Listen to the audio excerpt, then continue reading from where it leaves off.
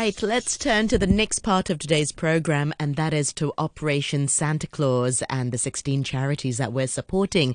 Now, one of the charity projects is to provide 10 therapy sessions to ethnic minority children or non-Chinese speaking children with special educational needs. The program also provides workshops for parents. Anne-Marie Evans went along to the Zubin's Family Center at Austin MTR Station to talk to Dr. Ravina Lalvina, who is a clinical psychologist and project manager with the Zubin Foundation, and also Nepalese mum Urmila, who comes to the center for the therapy sessions with her young son.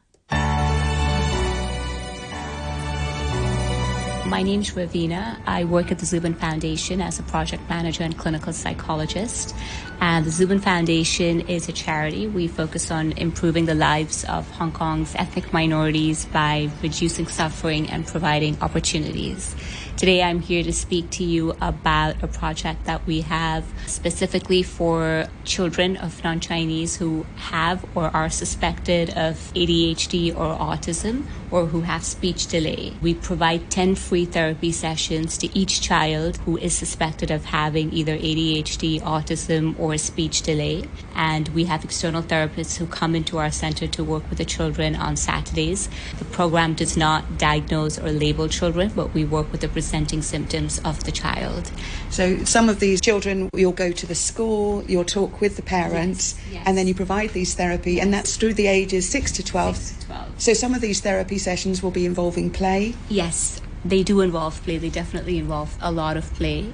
And the project has several steps to it. So the first step involves us meeting with the parent, understanding background information about the child, going through the consent form, helping the parent understand what is going to happen during the therapy sessions. We also then, with the parent's consent, we ask to speak to the school to understand how the child is performing in a classroom setting. We also, with the parent's consent, ask to do a home visit so we understand the environment of the child. And then the last step is we meet with the child individually just to get observations and to build some rapport with the child.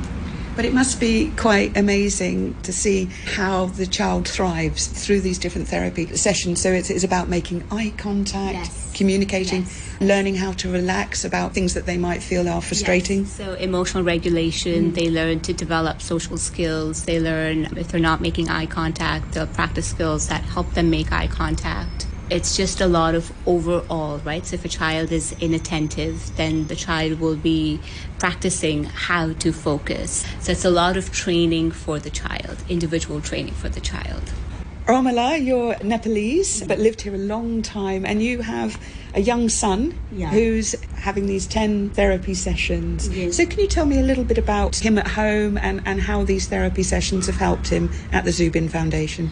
Oh, before doing here therapies, he's very hard to control him. When he angry, he's screaming too much and then cannot control him. And that's a lot of stress for you as a mum. Yeah. So someone tell me about the Zubin Foundation, and then I contact Miss Ravina. And then after 2 sessions, he's improving very much. He do a very big jump. Yeah, maybe after 8 sessions, I'm so expect from here. Maybe my son is improving much than now. Yeah. So the funds that people are giving towards Operation Santa Claus will help with this program.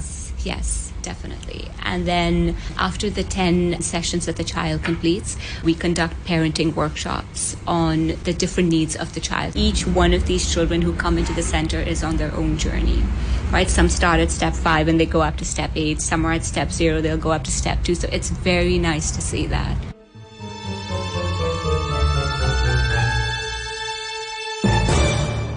And that's it. That's the last of the Operation Santa Claus features. I would like to really thank everybody who is involved in making these features. And thank you once again to Anne-Marie for this wonderful feature from the Zubin Foundation. Now, if you'd like to know more about the charities that we're supporting for this year, which is 16 in total, then do visit our website, which is oschk.org.